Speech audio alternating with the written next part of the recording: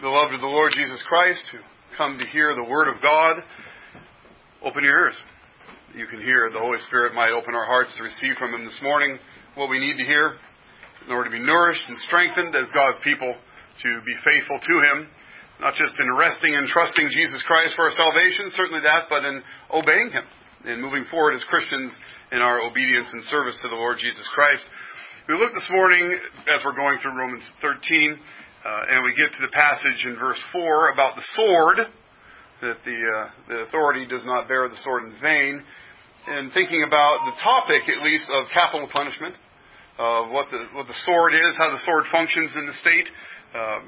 And capital punishment is certainly a controversial issue, partially because the taking of human life in whatever arena, in whatever context, is a grave and solemn reality. God has made us in His image. Humanity bears the image of God. Male and female created He them in His image. And the taking of the human life, therefore, is a major moment, a major consequence, whether it's done unlawfully, as in murder, or whether it's done lawfully, whether by the state or in war or something else in self-defense, and these different ways that we understand the use of violence that way. Capital punishment itself, that is to say, the use of violence by the state unto death, okay, that's capital punishment, is the use of violence by the state, by the government, unto death, is something that is opposed by many, by very many. You'll find, probably, if you just walked around in the Northwest here, most of the people you run to would have very serious qualms with capital punishment, if not just simply be opposed to it. And there are plenty of reasons that I think we can at least be quite cautious as we move and think about capital punishment, and certainly as executions occur and so on. I'm not going to really explore the politics of it or people's considerations, though sometimes the quibbles they have, the problems they have, are very real problems that need to be addressed. One of them, of course, is false condemnations. False condemnation, someone who didn't commit the crime but is convicted of the crime and sentenced to death, and a number of them later on would find evidence that, well, this guy really wasn't guilty. Oops. And it's an oops if you're sitting in jail for a few years. It's like, yeah, you took some of my life, but now I'm back out and can pursue things of life. Of course, the capital punishment is the ending of the life. So the oops is a big one, right? So we want to avoid those things. And as I mentioned this, there are parameters, even within the Scripture, that God gives us to avoid those kind of problems. Right? We don't live in a world of perfect justice executed by humans. It's imperfect justice executed by humans, and we need to recognize that. But God does give us strictures around there to help us avoid some of the injustice that might come with something like capital punishment, as grave and serious as a recompense as that is. Scripture is our guide to faith and life, not just trusting in Jesus and getting to heaven, though that, but trusting in Jesus and living here and now. Living as a Christian now. And the Scripture is given to us that we should learn how to live faithfully now. And not just we individuals as Christians, or even we as the church, the people of God, but the very government of this world itself belongs to God, as we've seen from verses prior. God's established it. It's His authority that's at work in the government, and therefore we're to respect it, not to be scofflaws, not to be rebels, but to submit to it. And here we see that this is an important reality for what the state is. When we get to this chapter 13, we have a lot of kind of condensed information about what God says the state is, that human government over us in whatever different levels and capacities it comes. The issue of capital punishment, though, isn't just one of political or social import. I think it's one of theological import. It ties in, capital punishment ties into what we call redemptive history. The history of redemption from the beginning, when God made Adam, created all things, and then into the fall and the flood, as we just read, and actually the institution there in chapter 9 of Genesis of capital punishment, and so on. So this, and then anything that ties in with the image of God, the imago Dei, which is exactly what capital punishment is for. Just take a step back. The Bible never says someone needs to be put to death because they really bereaved a family of someone they loved. Like, look at those poor people who are bereaved of the person that this person murdered, feel bad for them, and execute the guy who's the murderer. Those are never the reasons. The reasons are just what we just read, that God has made humanity in His own image. and He demands a reckoning for it.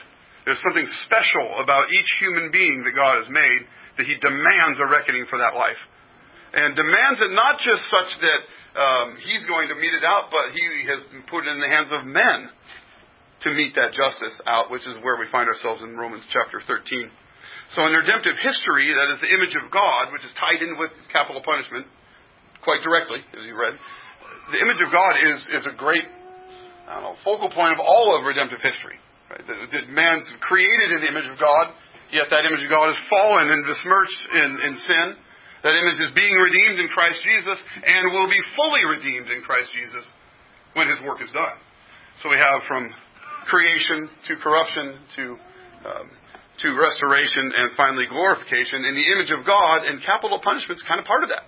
So the death of humans, the shedding of human blood, is part of that redemption and part of the image of God as it goes through. So hopefully some of that will come clear as we think a little bit through the history of capital punishment in the Bible in particular, and come right into the fourth verse of our text in Romans chapter 13. So from the beginning, it was not soul. That's what it says in the notes anyway. It was not soul, whether that be the Son or the Son God, Sol Invictus, if you're familiar with that one. But no, it was not so, is the question, or was supposed to be in the text. So, from the beginning, it was not so. What do I mean by that? Well, in the beginning, God created Adam and Eve and said, eat the fruit of that tree and you die. You die dead. That's what God said.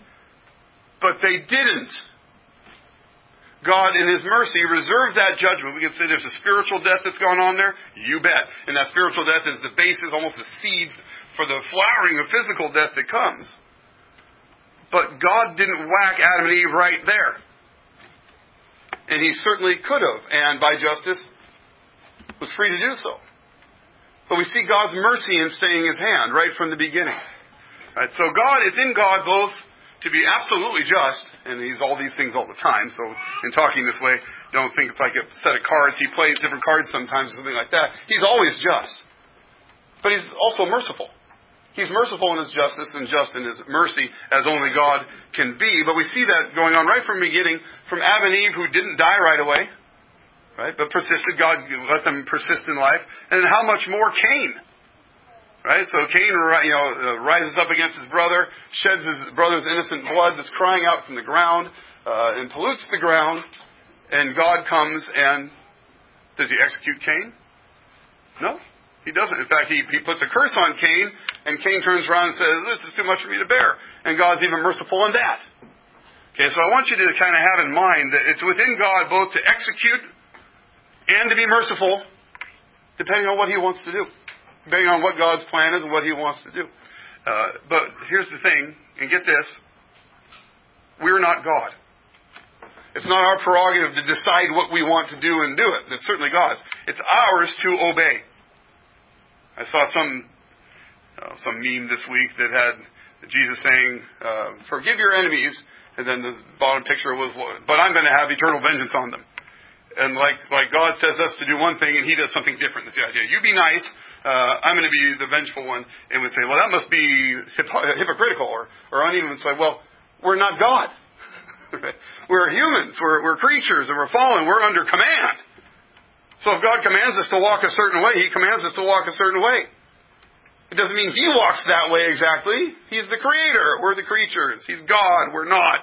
And so on. And like just losing track of that very basic distinction, yeah, we can make Christianity look very foolish. But it's not Christianity that's looking foolish at that point. It's the people that are making the memes, or worse. But God's mercy is there. God's justice is there. And He operates how He wants. When He wants to extend mercy to a sinner, He does. When He wants to be just and demand the life of a sinner for murder, He does. Now, I'd like to contrast that mercy with Adam and Eve and Cain at the beginning to what happens pretty quickly after at the flood. Is God's mercy, readily observable in the flood? From all the people drowning and dying on the earth? No, that's not the mercy of God. That's the justice of God upon the earth, upon the wickedness of men. That's what we get to when we get finally to chapter 6 of Genesis, is this, the intentions of men's hearts are only evil continually, and we got this race of giants that's ruling on this terrible place. And God says, I repent that I made man. I wish I didn't do this thing. But Noah found grace in the eyes of the Lord. And the same waters that came, the waters of wrath that encompassed the earth with wrath and death, were the very same waters that bore Noah and his family up in the ark, which is a figure of baptism for us, we learn in the New Testament. After the flood, which is the exemplary reality of God's wrath upon the earth, then we have these mercies as Noah comes back from out of the ark onto the earth. So flip back there to Genesis chapter 9, maybe where you were before. So, in addition to the kind of things that he's doing as they're getting off the earth, like the new creation, right? The world's being filled with animals again, and Noah comes out and says, have dominion. It's like, it's the new creation. Right? There's something new going on here. But one of the things that's new, maybe a couple of them is, first of all, Noah is now going to be eating animals.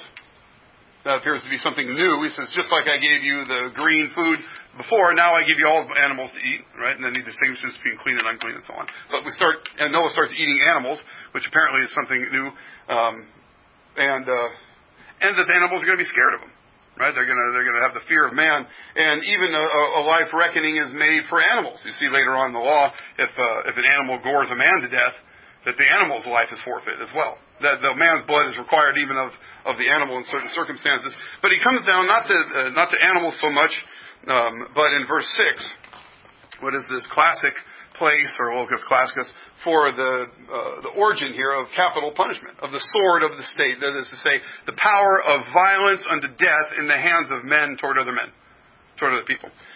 Verse 6, whoever sheds man's blood, by man shall his blood be shed, for God made man in his own image.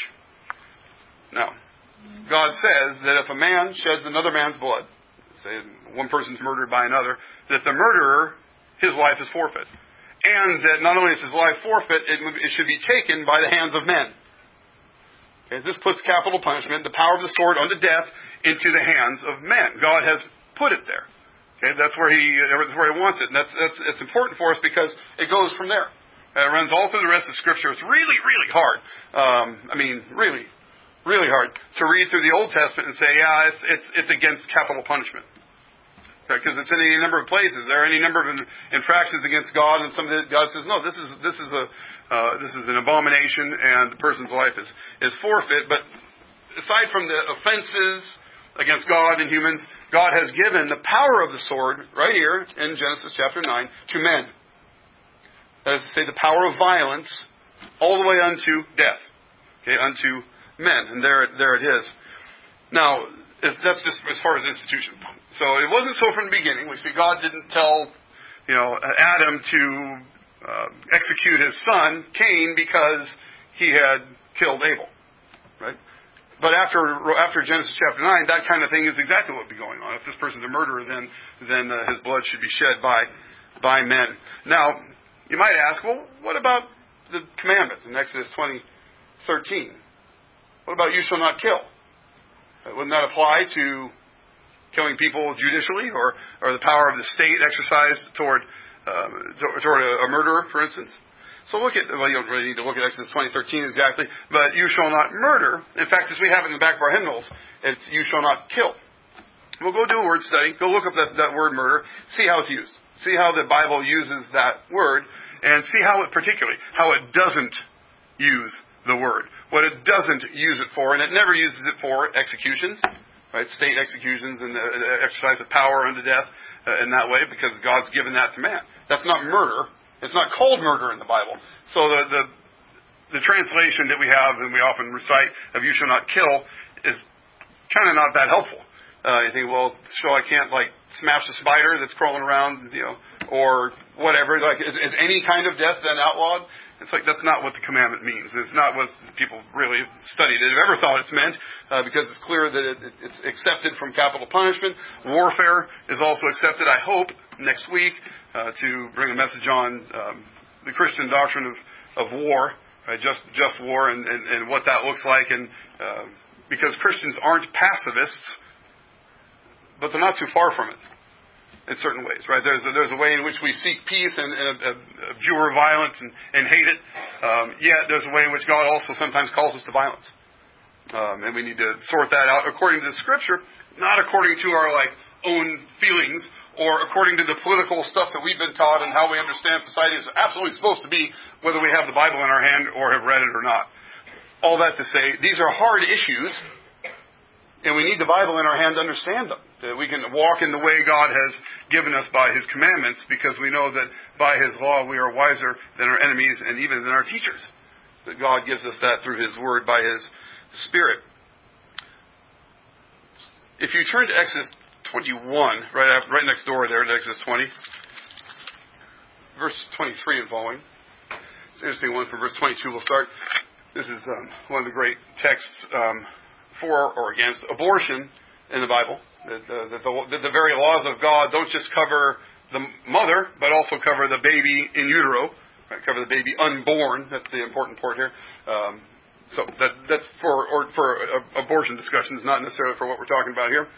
But verse 22, when men strive together and hit a pregnant woman so that her children come out, but there is no harm, the one who hit her shall surely be fined, as the woman's husband shall impose upon him, and he shall pay as the judges determine. But if there is harm, then you shall pay life for life, eye for eye, tooth for tooth, hand for hand, foot for foot, burn for burn, wound for wound, stripe for stripe. If you needed other examples, I suppose those could be furnished as well. All the way up to, though, you can see the first one is life for life. That is to say, if a man strives with another man and either kills a woman or kills the baby that the woman's having, that he forfeits his life. It's life for life. And so we can see that this ties right in with Genesis chapter 9, that the lives of people, the blood of people made in the image of God, those lives are protected by God, and if one of those lives is taken wrongfully, that a life is forfeit because of that. So we have this right from the law of God as well. One of the ways in which this kind of thing occurs, it can occur in a town, and you hear have the judges and the husband that are kind of involved in this particular law here in Exodus 21. But we find the development, and you can see it particularly spelled out the most in Numbers chapter 35, of the kinsman redeemer on one hand, the avenger of blood, I should say, on the one hand, and the cities of refuge on the other. Now, what are the cities of refuge? Have you heard of the cities of refuge? They're interesting. And there are 6 of them, though, as I recall, I was looking for it this morning, but couldn't find it. Remember Chris Lynch telling me there were planned to be 9, and there ended up being 6 cities of refuge, and for him that was an indication that Israel's not there yet. Kind of an eschatological sort of connection. Leave that one aside. But the cities of refuge themselves are cities where if a manslayer, and what's a manslayer? Someone who has taken someone's life by accident, not by premeditation, not because they were angry ahead of time or something like that, but the classic biblical example of the axe head flying off. You're out there chopping wood, and the axe head goes hurling backwards when you pick it up, and it nails the neighbor in the head, and down he goes, and that's it for him. Well, you got legal problems, right? It's currently the case too. You have legal issues, and we have a designation for it in our law as well. But for that man, he would be able to flee to, that is a manslayer, someone who killed someone on accident, without premeditation and so on. We will flee to one of these cities and stay there safely. Of course, there would be an adjudication of him there if he's really a manslayer or if he's a murderer. And if he's a murderer, then his life is forfeit. And the community there involves themselves in this judgment as well. But the reason he flees to the city of refuge is because there's someone in the family of the deceased, of the late departed, who got hit with the axe head, say, for instance, who is going to be the avenger of blood and say, you've taken innocent blood, even if it wasn't on purpose, and your blood should be shed. And so, and they come to execute justice in the hands of this avenger of blood. And so the person who's really innocent of taking blood purposefully can go and hide in the city of refuge. And if he's found to be a manslayer and not a murderer, that's where he hangs out until the death of the high priest. And once the death of the high priest occurs, he's free to leave.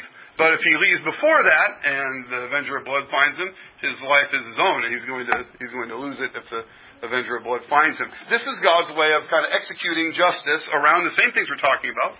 Guarding the image of God, making sure that we value human life because we're made in God's image. And even if life is taken accidentally, there's still legal realities and life and death realities built into the recompense for that as well. Now, there's a lot to be said about the Avenger of Blood and the cities of refuge as far as a chapter in the redemption of God's people and how He wants justice meted out on earth. It wouldn't be proper for us just to look at the Numbers 35 or Deuteronomy 4 or 19 and say, let's do that now. Right? Something happened to one of my kids and I appoint Calvin, so okay, go get him, boy. Put a Glock in his hand and send him off to take the blood of the guy who accidentally killed one of our family members. That would be unfaithful to the Bible. There's a period of time where that was going on. Right? And then we've moved past that in the Scripture and more has been revealed. But there is that period of time, and I think that we see in it this, and this is important to grab, that God takes the loss of human life very seriously. Even accidental loss of human life very seriously. And He gives us a type, Christian. He gives us a type of Christ. The city to which we flee. The one in whom we have protection from what really is just vengeance against us, even in our mistakes, let alone our purposeful, willful rebellion against God. Jesus Christ is our city of refuge. He is the one in whom we have protection. And I think we need to at least see it that way and recognize that, but also recognize how seriously God takes, and gravely God takes, the loss of human life, even by accident. So the Old Testament, and I haven't made much of a case for it, but the Old Testament is very clear on capital punishment and its basis. Why it is that if someone sheds man's blood, by man should his blood be shed, because man is made in the image and likeness of God. That's the reason. Now, I mention that and step aside and say it's not the reason that, think of all of the things that, thinking now of abortion or something else, think of all the things that person could have done if they weren't wrongfully killed, and think of the grief for everybody, and those things aren't untrue. They're just never the basis on which the Bible tells us that capital punishment is to be meted out. It's because we're made in the image and likeness of God. And of course, in the law of God, He gives many safeguards so that such justice can be meted out. Well, one example is always having 2 or 3 witnesses and cross-examining those witnesses. Right? So we have multiple streams of evidence that come in and show a person is guilty. That's important as a safeguard against all sorts of abuses that you can imagine coming out of a situation. And, even with the Redeemer or the Avenger of Blood, you can imagine someone's blood boiling because their loved one just got killed, even if it's by accident. Say, well, you took his life, I'm for sure coming after you with my vengeance. But this isn't an issue of human vengeance. This is not an issue of human vengeance. As we'll hear very shortly, vengeance is God's. But sometimes He's put it into the hands of men to execute that wrath.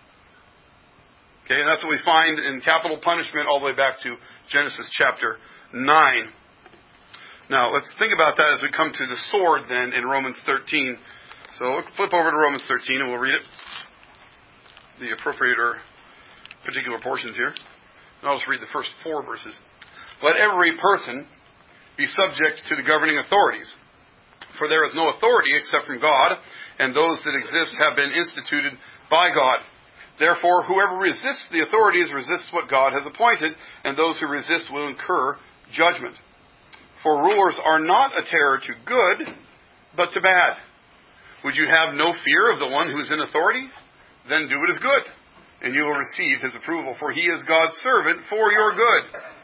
But if you do wrong, be afraid, for He does not bear the sword in vain. For He is the servant of God, an avenger who carries out God's wrath on the wrongdoer. Now, last week we looked a little bit at the goodness of government and how God has set up these authorities for our good, not just for the good of humanity generally, though I think that's the case too, but particularly for the good of the believers, for the good of God's redeemed people who actually can see what God's doing, have some semblance of what God's doing on earth and what the purpose of these authorities is. But it's not just for good. It's not just to reward the good and kind of prosper, as we had said, the peace and in particular even the godliness of a society. But here it is on the negative side to punish wickedness. Right? And so Paul says, if you do bad, if you do evil, fear. You should be scared of the authorities because why? They don't bear the sword in vain. It's not that they have the sword for nothing. They have the sword for something. And so the question here is, well, what is the sword? What is the sword? Well, the sword is nothing else, an image of execution, an image of power unto the taking of human life. Not just the taking of human life, like just capital punishment, but the whole range of penalties, even physical penalties, going up to the taking of human life. I'll flip over to Hebrews chapter 11, just to give an example of the use of this word. And there are a number of times in the New Testament it's used just like this, sword standing for the power of death, or standing for death. Hebrews 11, verses 34 and 37. I'll start reading verse 32. So this is, of course, speaking of the various Christians and their experiences, but listen for the word sword and how it goes. And what more shall I say? Time would fail me to tell of Gideon, Barak, and Samson, Jephthah, of David and Samuel and the prophets, who through faith conquered kingdoms, enforced justice, obtained promises, stopped the mouths of lions, quenched the power of fire, escaped the edge of the sword, and were made strong out of weakness, became mighty in war, and put armies to flight. That's the good, powerful stuff. And part of the good, powerful stuff that these men are doing in faith is escaping the edge of the sword. They're escaping the sword. What's that mean? They're not getting killed. They've avoided the sword. But you keep going. Not so for others. We find a spot. Women received back their dead in resurrection. Some were tortured, refusing to accept release, so that they might rise again to a better life. Others suffered mocking and flogging, even chains and imprisonment. They were stoned. They were sawn in two. They were killed with the sword. And they went about in skins of sheep and goats, destitute, afflicted, mistreated, of whom the world was not worthy, wandering about in deserts and mountains and in dens and caves of the earth. Okay, so we have this great victory of faith that goes at least two directions. Obvious victories and what would appear to be obvious defeats. Right? Getting sawn in two generally is not understood as a victory. That's the loss right there, typically. But in faith, it's all victory. That's kind of the point of this chapter, is whether it's conquering kingdoms and establishing justice, or it's being murdered and being chased around and hiding. It's all a matter of faith and victory in Jesus Christ, no matter what lot we have. But just the example there, some escaped the edge of the sword, others were killed by the sword. The sword is a means of death, and I can multiply examples of that in the Scripture. The word here, sword, can mean all the way down to like a dagger, though there's a particular word for the dagger that a Roman soldier would wear that's not this one. This one's generally a bigger sword, and it's meant to do some damage. Right? It's meant to do some damage to somebody else. It is an image of violence. Okay? The sword is an image of violence. And not just an image of violence, an instrument of violence. That's why it's the image of violence, is because the sword is to draw blood. The sword is to do damage. It's very much like handguns. Now we can shoot handguns at targets, and that's kind of fun and whatever else you bet.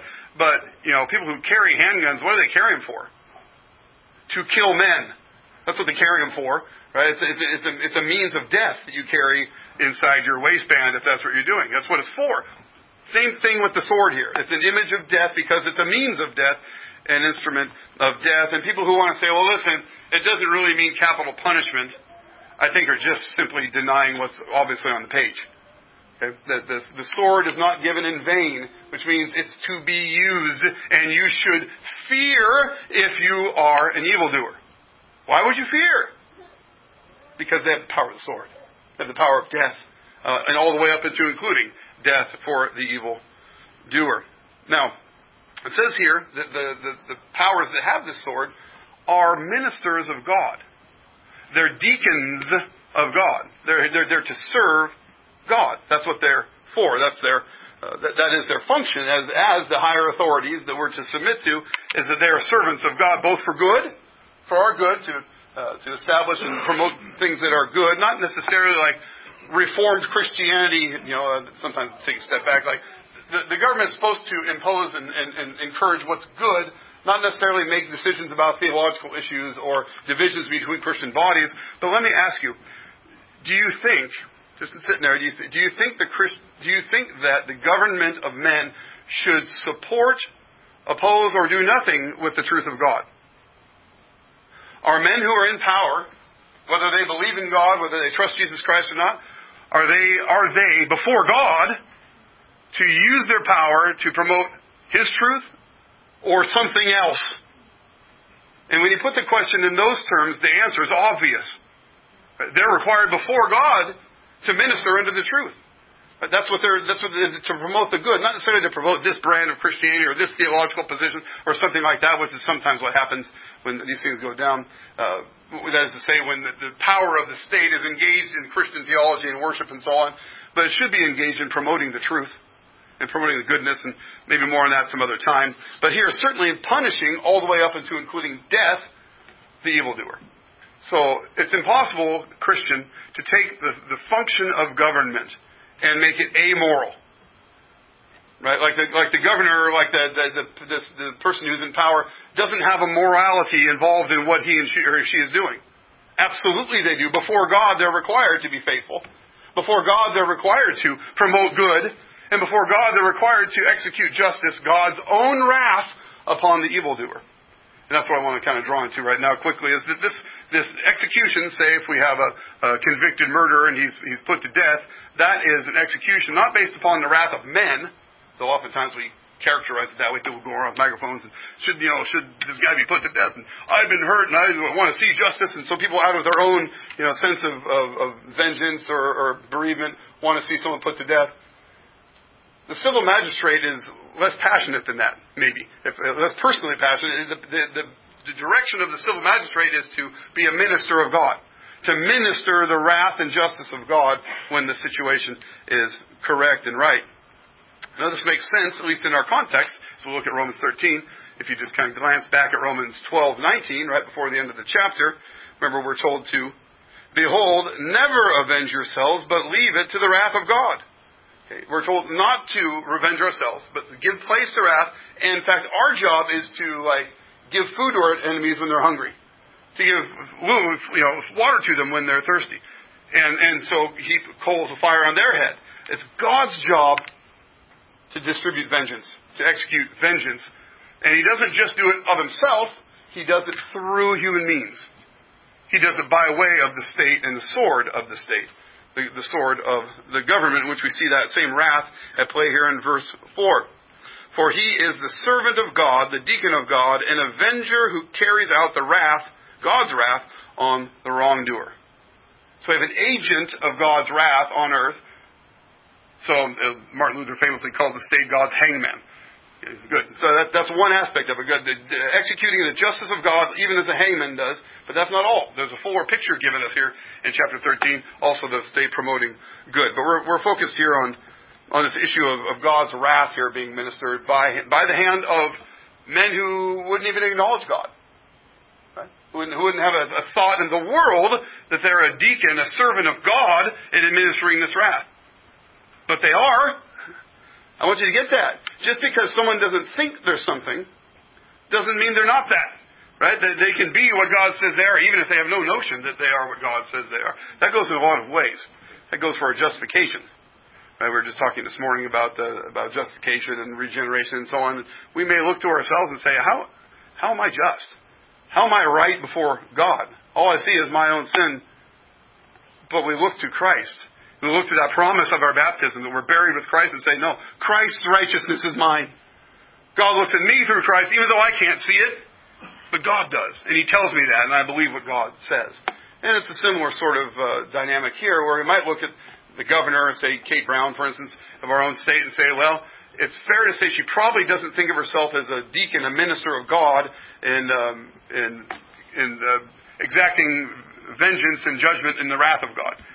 But that's what she is. Whether she thinks it or not. Whether she acts in accordance with it or not, that's still how she's constituted and what human government is. That's an important thing for us. But Christians, as we have that power, maybe as we would like to, even in the sense of Hebrews 11 there, like to see justice established, like to see big, countries and states and counties and cities run on faithful biblical principles and law. I think that would be a good thing for us. But we want to do it as Christians, not like the Gentiles who lord it over each other. I'll read you a little quote here from a fellow named Rusas John Rushdoony. If you don't know Rushdoony, you should. He's a great scholar of the 20th century and really the progenitor of the Reconstructionist stream of thought, which has been highly influential on me, which is to say, taking the Old Testament and the laws of it seriously. not apart from Christ, not as if the crucifixion and resurrection didn't happen, but as Christians looking to the law of God and really trying to be informed by it, not unlike what we read in Psalm 119 a little bit earlier. Here's what he says. In spite of the commonplace abuse of the term, civil officers are still called public servants because of Romans 13:4. So describes them. They are ministers, deacons, or servants. It is the Christian heritage which leads to this usage. The goal of, quote, the princes of the Gentiles, unquote, of their unregenerate society is to exercise dominion over men and make them servants of other men. This leads to a society of vultures, all men seeking to prey on other men. It leads to radical conflicts, disorders, and stresses. On the other hand, a diaconal theology, and what he's talking about here is a servanthood theology, that the civil magistrate is a servant of God, a deacon of God. On the other hand, a diaconal theology sees Christ the King giving his life as a ransom for many, and as one who came to minister, not to be ministered unto. It is therefore the duty of every Christian to manifest the same diaconate, the same service, in his own life. A diaconal society is one of mutual interdependence and service, a society in which men seek to meet needs in Christ's name. A vulture society will self-destruct. A diaconal society will prosper and flourish. What Rushdoony is doing there is saying this works not just in our own lives individually, that we're servants of God, but it works in the public realm as well. The public magistrate is public. It's part of the service to society, not just to the church. But even so, the attitude with which that magistrate approaches his work can be one of self-service and self-aggrandizement, or one of service to others. And he says this is the Christian model. This is the Christian model, and it applies not just to Christians, who if they want to be first should be last, and so on, but it even applies in the state and the social realms as well, where this part of service, of giving to others, of serving God, all the way up to the highest of the civil magistrates applies.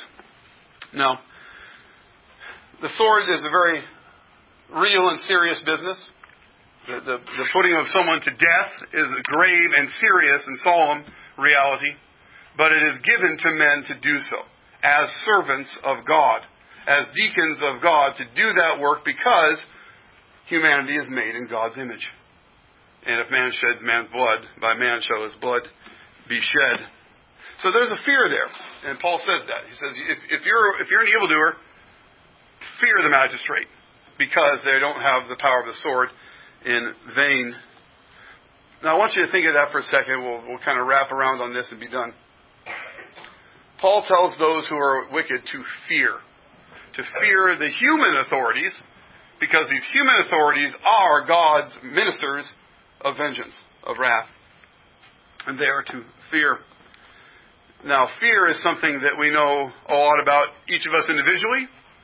But I think as a society as well, we've seen in the last couple of years fear really grip society and what that does to people like now. And so fear is a powerful reality. We see the perfect love casts out fear, but we need to figure out why we're fearing. What's the fear? Now, Paul says, fear the magistrate, because he doesn't have the sword in vain. But I want you to think a little more deeply about fear and why it is that we fear at all. Since, therefore, the author of Hebrews says, the children share in flesh and blood, he himself, Jesus Christ himself, likewise partook in the same things, that through death he might destroy the one who has the power of death. There's your Christus Victor, by the way, as far as, Jesus goes and destroys the power of death. He's victorious over the one who has the power of death, Satan. That's Christus Victor. That's Christ the victor. That's Christ overcoming. That's Christ defeating his enemies. And amen. But with what effect? That he will, through death, might destroy the one who has the power of death, that is the devil, and, here we go, deliver all those who, through fear of death, were subject to lifelong slavery. Men, women, children, we fear death. And through that fear of death and the judgment behind that death are made lifelong slaves. We're slaves to the mundane, to our pleasures, to anything that will take our mind away from the reality of death and judgment. Jesus Christ came, Christian, listen, to free us from that. By death. By going to death for us, He's freed us not only from the bondage to it, but from the fear of death as well. What a Savior we have who comes and takes on our guilt, even though He Himself knew no sin. That we should be freed from the bondage of fear of death, because what do we have to fear? Grave, where is your sting? Death, where is your victory? Christ Jesus has overcome it all. And Christians, so have you, sitting right there, as you trust in the Lord Jesus Christ. Death is for you, as a Christian, just a portal into glories unknown. It's not a scary deal. It's a glorious deal, because Christ has overcome death and the power of it, and has taken captive Satan and the keys. It's all His, Christian. It's all in Jesus Christ. But Jesus Christ, through His apostles, says, now, you wicked men, fear these men who bear the sword.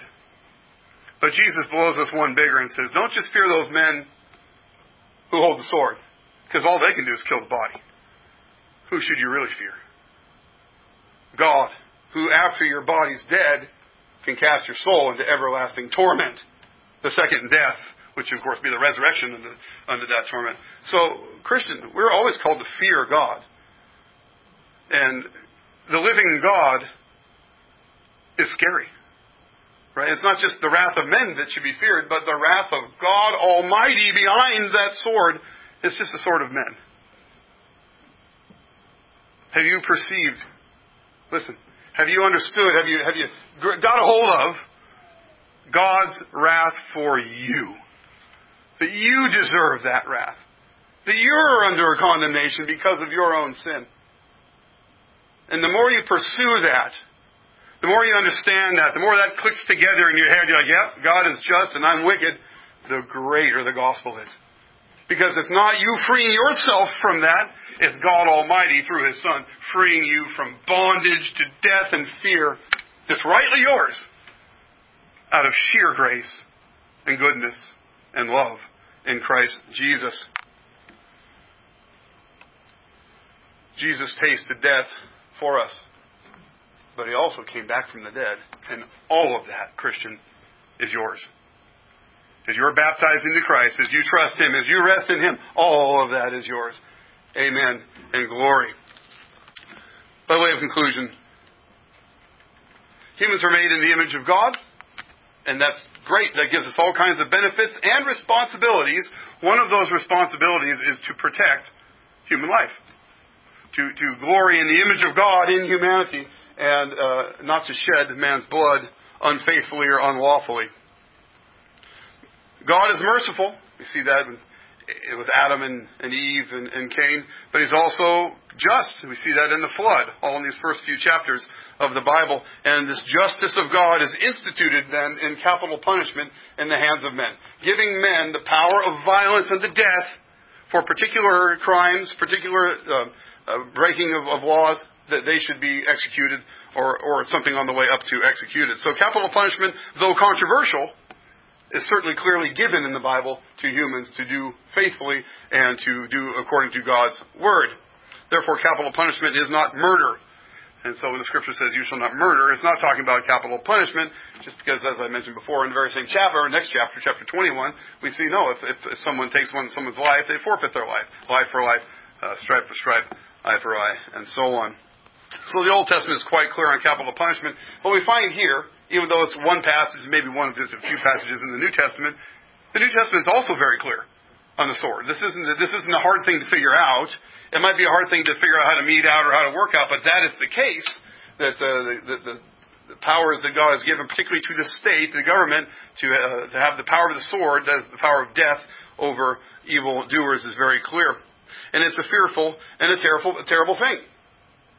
The taking of human life, even the taking of the human life of a convicted murderer, is a fearful and terrible thing. But God calls us to be faithful, not to be afraid and terrified of these things, but to be afraid and terrified of Him. That we should obey Him. That we should love and honor Him in our obedience.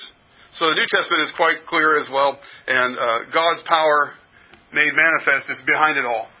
Both the power of God in His justice and wrath, which outside of Jesus Christ we're all exposed to. There's no way out. But also the power of God in redemption.